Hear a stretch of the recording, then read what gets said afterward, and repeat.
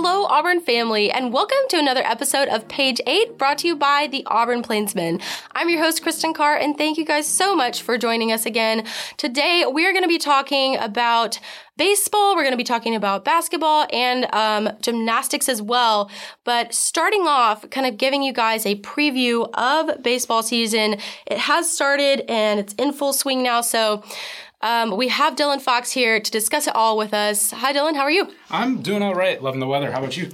The weather is confusing to me at the moment. So confusing? Yes, it's been hot and cold like every other day. No, man. Like I get that. It's like it's like 40 when you wake up for 8 a.m. and then like at noon it's like 70. And you're just like shedding layers. It's just like it's the worst. Yeah, you always have to dress in layers. I think Alabama weather has always been so strange. Even though I grew up here, I still haven't gotten the hang of it, and you grew up in Chicago, so... Yeah, no, anything's better than 20 and snowing right now, that's for sure. All right, well, okay, let's talk baseball. So they had a series they played against Yale this past weekend. I want to hear from you. What are your standout players from that series, and why? Well, so far in the season, the story's been at the corners of the infield, the two transfers, Blake Rambush and Suni Lee. Blake he's been great. He's also played in right field too. But what stands out is his leadoff, ability, his ability to get on base. He's got a great batting average. His OPS is in the 800s. And Suni Lee is all about the power. He walks like an Egyptian, and he hits bombs. He has crazy power, and he's exactly what this team needed when they lost Tyler Miller to the draft last year. Yeah, and what are some problems that you're seeing so far in the team, and I guess red flags for later in the season that are going to kind of show up more? What are some themes in that area for you? It's the same story as last year. It's bullpen, bullpen, bullpen. No matter what these starters do, no matter how well they play, Trace Bright, Jordan Armstrong, who I love to talk about too, they can get a lead. They can do whatever whatever they want to the offense, the other team's offense. But as soon as the bullpen comes in, it's like this, whatever team they're playing, they just catch life. We saw that against Oklahoma. Tommy Sheehan was used as an opener, and the bullpen, they held him off for a while. I believe Jordan Armstrong was also in that game. And then as soon as Hayden Mullins come in, it was just bam, 3 runs like that. And, no matter how good this offense is going to be, Blake and Sonny and Cole Foster and whoever else, they're not going to be able to come back from that. Are you saying that it's almost depth in the bullpen that's the problem? Is there like 1 or 2 people that they can depend on, or how is that working as they're moving forward? Well, Burkhalter as the closer is as dependable as they come. That's what I'm predicting at least. I think he's going to be the most stable force in the bullpen. I also think, I was mentioning that Oklahoma game. If they use Tommy Sheehan as an opener, usually when they use a lefty as an opener, they're trying to get a bunch of right-handed bats on the other side. And so all the relievers coming out were righties until they put in Hayden Mullins, who let up those 3 runs. So I think there is an element of Butch and pitching coach Tim Hudson putting them in bad spots. I think they could make better bullpen decisions. There were a few last year, namely, I remember the Alabama game that went into extra innings that sticks out, that were very questionable bullpen decisions. So we'll kind of analyze each of them, going through the year to see if the players are struggling or if it's the coaches putting them in a bad spot. Yeah, and for this series against Yale, they won the series, but then they dropped that last game. What are some takeaways for you from that, and I guess why do you feel like they dropped it? A lot of people seem surprised at that. I actually predicted that. I'll take credit for that. I called it the Sunday game that they would have, and it was played on Saturday, but originally scheduled for Sunday, that they would drop it. When you look at Yale, you say, okay, it's an Ivy League school. They haven't played since 2020. But if you think about it, with how important advanced scouting is at this level of the game, they have absolutely no tape on any of these guys. They have no scouting reports because these guys haven't played in 2 years. The only footage you can find online is some grainy footage taken by somebody's dad from behind the backstop at some high school stadium out in the middle of nowhere. Auburn has all these, advanced metrics and everything that Yale can look at. So if you factor that in, I think it's kind of understandable that they would drop a game. And obviously they had the walk-off, the Case and Howell walk-off in Game 2. It's an understandable loss. A good team, and it's baseball. Random stuff can happen. We saw a top 5 team in the country lose to Delaware. Notre Dame lost to Delaware. So, anything can kind of happen in this sport, but I wouldn't be too worried about it moving forward. Yeah, and baseball season is so long, and they play so many games. So, eventually, one loss isn't going to decide your season, obviously, up until the end. But nobody's going undefeated, that's for sure. Right, and I want to ask you also, I want to get some predictions from you moving forward. So they have this game against Alabama State on Tuesday, UAB Wednesday, and then they have that weekend series against Rhode Island. What are your predictions for those games? Even though I said baseball is random, I don't think they should drop a game during the week. UAB, Alabama State, those should be easy pickings midweek coming to Plainsman Park. Rhode Island, it's a 4-game series. They have a doubleheader Friday. I say they'll drop one just because, they've struggled to find a third starter, and finding a fourth will be equally as difficult. And the Bats have obviously problems staying consistent. So I'd say they would drop one out of the 4, maybe one on Friday, depending on how Butch sets his rotation. But looking forward later in the year, I know the one game, this team has to play. It's probably the toughest schedule in the country. Ole Miss, Vanderbilt, LSU, Texas A&M, Arkansas. But I know the one game that everyone has circled on their calendar is the Mississippi State weekend, because it's the defending champions. It's Butch's old team. And I think they have a real good shot at taking a game or two off the defending champs because of Jordan Armstrong. I think Jordan Armstrong is the perfect player to go up against Mississippi State. And I know I'm looking really far ahead, and it might be a bit too far, but that's in the back of my head when I watch Jordan Armstrong pitch and I see the break on his 2-seamer and the really nice breaking ball. I see what Braden Olthoff of Tulane did to them last year, where Mississippi State's coach had to ask for a substance check. I think this is a guy that will absolutely dot up the Bulldogs. Really? I really do. And if that comes back to bite me, you'll understand. But I'm making that prediction now that I think Jordan Armstrong, he had 11 Ks against Yale. And I know there's a big step between Yale and Mississippi State, but they are both Bulldogs, so I guess it works. All right. Well, there you have it. Thank you so much for breaking that all down for us. We look forward to the rest of the baseball season and hopefully having you on more. Thank you. Oh, yeah. Love baseball. Thank you. Hey, this is Collins Keith, podcast writer for the Plainsman. If you like this podcast and would like to support the organization and our team, you can visit our website at theplainsman.com and click on the button in the upper right-hand corner that says Donate. You'll be supporting over 127 years of local, editorially independent journalism right here at Auburn. Thank you so much in advance, and now back to the show. All right, next up, we are going to be switching gears a little bit and talking about gymnastics, sort of recapping this meet that they had on Friday and then looking forward into the season. And Auburn came out this weekend with a huge win against Kentucky, and Casey Barrett is here to break it all down for us. Hi, Casey. Hey, how are you? I'm good. So gymnastics is doing so well. Why don't you break this game down for us? Tell us everything we need to know. So overall, the highlight was definitely Suni scoring her second 10 of the season, this time it being on beam, which helped bring Auburn to the win over Kentucky with a score of 197.925 to 197.150. So that's a major win, especially in this conference, and this actually puts them with the second best record in the SEC, right behind Florida, who is the Tigers' next matchup on Friday at home. And then moving over to bars, we saw Suni again successfully perform the Nabieva and received a 9.975 with actually a 10 from one of the judges. This move is yet to be seen in collegiate gymnastics until Friday, so that's not only huge for Suni and her career, but also the Tigers as well. Just kind of to put their name out there once again and just be an overall really big, impactful team. Yes, it was so impressive. And that move had only been approved 3 days before the meet. And it's also the second time that she has completed a brand new skill never seen in the NCAA before. It's just amazing. She's coming to Auburn. She's breaking records all over the place. And they also had their highest team score in history, in program history, which was so impressive. They've been tying it lately a lot, and then they were able to really break through, and that 197.925 was their highest program in highest score in program history.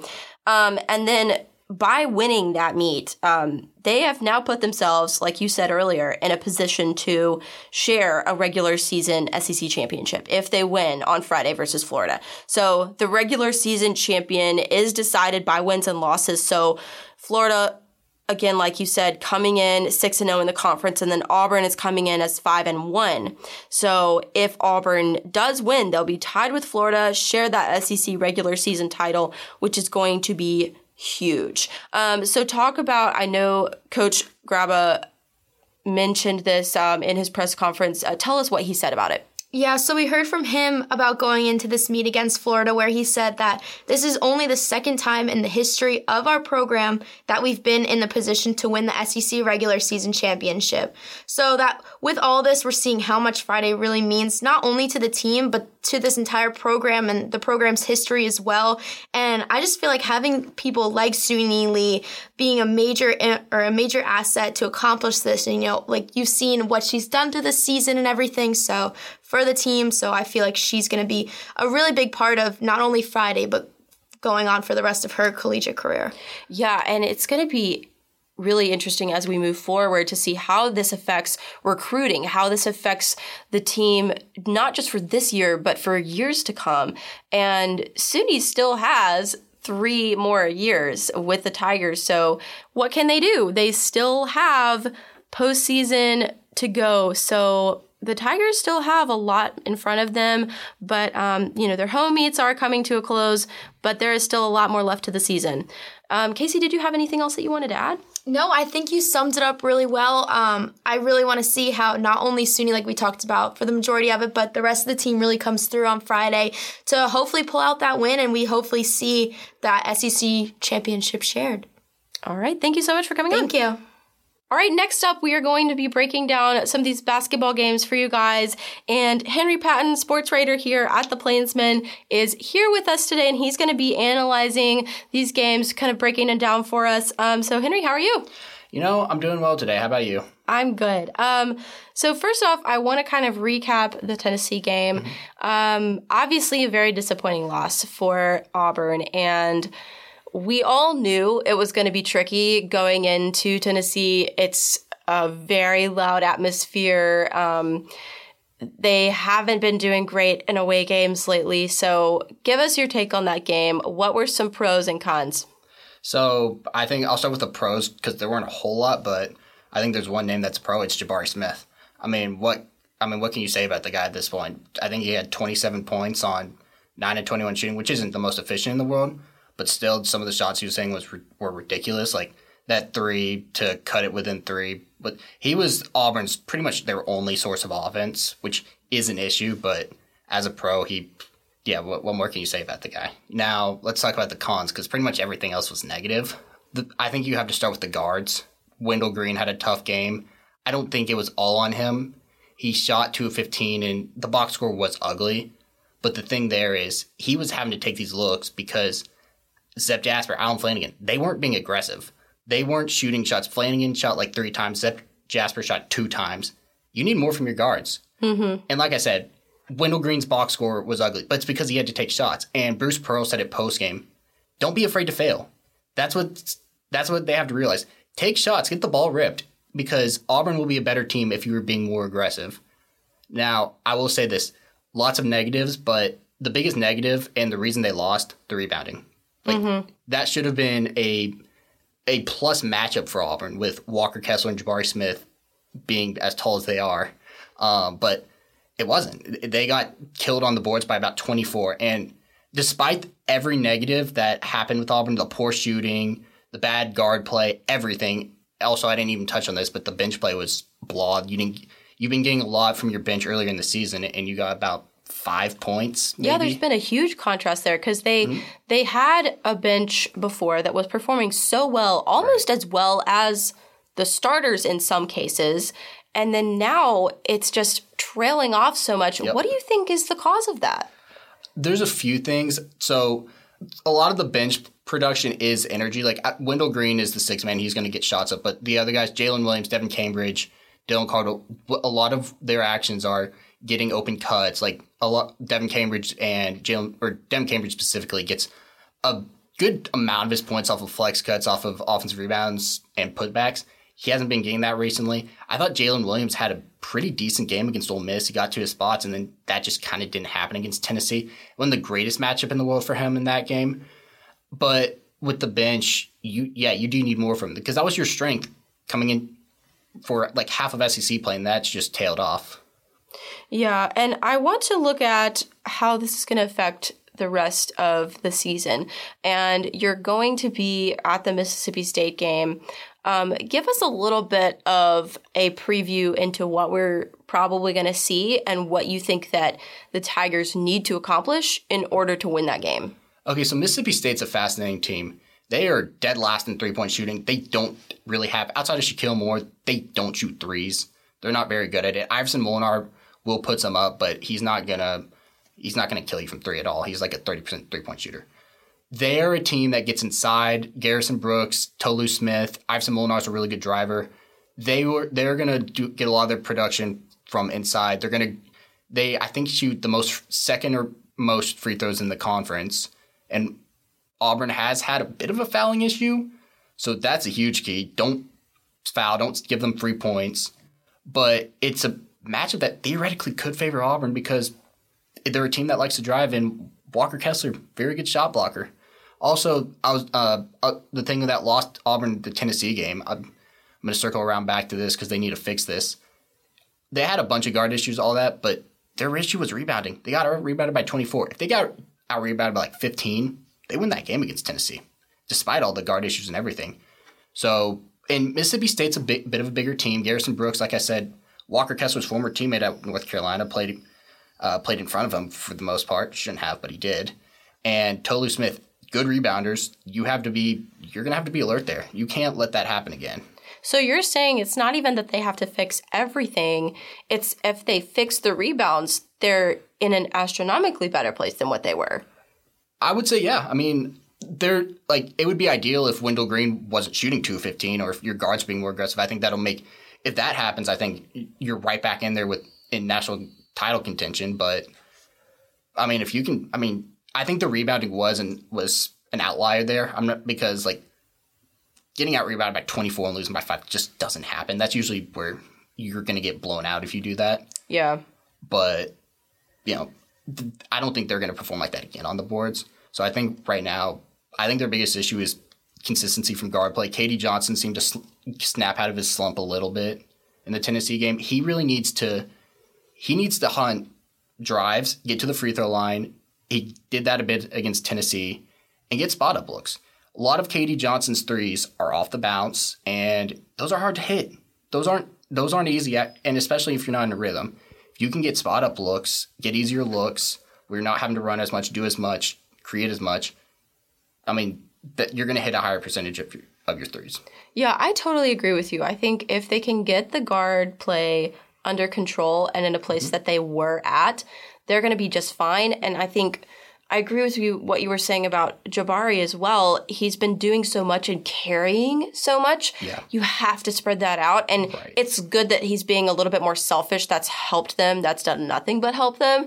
But also, it's a team. And I don't feel like personally, as I watch them, this is just my personal opinion, I don't feel like they're playing like a team as they were maybe a few weeks ago, which is it's weird timing because we saw at the beginning of the season, Bruce Pearl talking about, they're great as individuals, but they're not playing as a team. That was a theme at the beginning. Mm-hmm. Then they moved into mid-season play and they were doing really well. There was so much chemistry.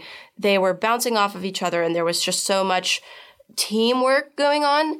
And right now it feels like Jabari is just doing everything that he can do and he's just carrying all the weight. And then everyone else is just like, okay, let me see if I can shoot this three. And it's not the chemistry that they had before. I would like to see them find that again. Yeah, and to bounce off your point there, you're kind of talking about how Jabari's having to do everything. If you're having one guy do everything and that guy's not hitting shots, now Jabari's going to hit his shots more often than not. But if he's having to do everything and he's having an off night, what do you turn to? Yep. You have to have everyone, and it's a solid mix because Jabari is your best player. He's gonna be the number one pick, or should be. He's better than Chet Holmgren, and he's your best player. At the same time, though, you don't want him having to do everything, because you want Jabari to take the most shots, and you want him probably to be ideally your leading scorer, but it's a middle point between he doesn't do much on offense, is just kind of a non-factor, and him having to explode for 25 points. You want a sweet mix where it's like he's shooting when he needs to, like he's kind of been the run stopper at times. That's good, but you don't want to have to rely on him like Auburn had to against Tennessee, because no one else was getting anything done. If you can get Wendell Green, if you can get him back to his January form, you can get K.D. Johnson back to form, Jabari won't have to do as much, and you can just rely on him like if you need a tough bucket, or you need to stop a run. Yeah, I'm kind of with you on that, but also, there's like you said, there is this balance between like total reliance and then him just doing what he does, which is what they need. And I think you can rely on him, just not to the point that they are. And so my hope would be, like you were saying, things spread out a little bit more. And as they face Mississippi State, what happens after that? If they win, give our audience a little bit of a picture of what goes next. Yeah, so if they beat Mississippi State, they clinch the SEC. They clinch a share of the SEC. If they beat South Carolina, they'd have it outright. Right now, you're fighting for a number one seed in the NCAA tournament. You realistically should win both of these games, because one is at home against the South Carolina team that you've beaten before. You're better than Mississippi State. Like Ben Hallen's about to get fired. Like they're kind of in shambles. It's a team again you should beat. Road struggles are one thing. I'll go ahead and say this: Mississippi State does play with the Wilson ball, which is a thing. That's a good thing for Auburn. Yeah, there has been this for those of you who don't know, with Auburn, when they play with a Nike ball, they have been losing when they play with a Nike ball. So it is good that they're playing with a Wilson for them. Yeah, their splits with Nike balls have been rough. But good news is for Auburn, they're done. It's done with the Nike balls, and it'll be all Wilson from here on out in the NCAA tournament and the SEC tournament. But to pick up where I was with the tournament, SEC tournament, that bracket's yet to be really released, because there's so much that can happen. So it's kind of hard to look at that. But if you win that first matchup, you're likely going to play Arkansas or Alabama or Tennessee, one of those three teams you match up with, I think, fairly well. I think you had to play at Tennessee. No one's won there this year. Mm-hmm. And you had to play at Arkansas without Zep Jasper. Just because I think Auburn lost those games, I still think they match up really well with all those teams. So I still am of the belief that Auburn's the best team in the SEC. I'm frankly of the belief that they're the best team in the country, even if they've struggled recently. I think, and I don't think anything that their mistakes aren't fixable. It's a lot of it's kind of simplistic, but hit shots.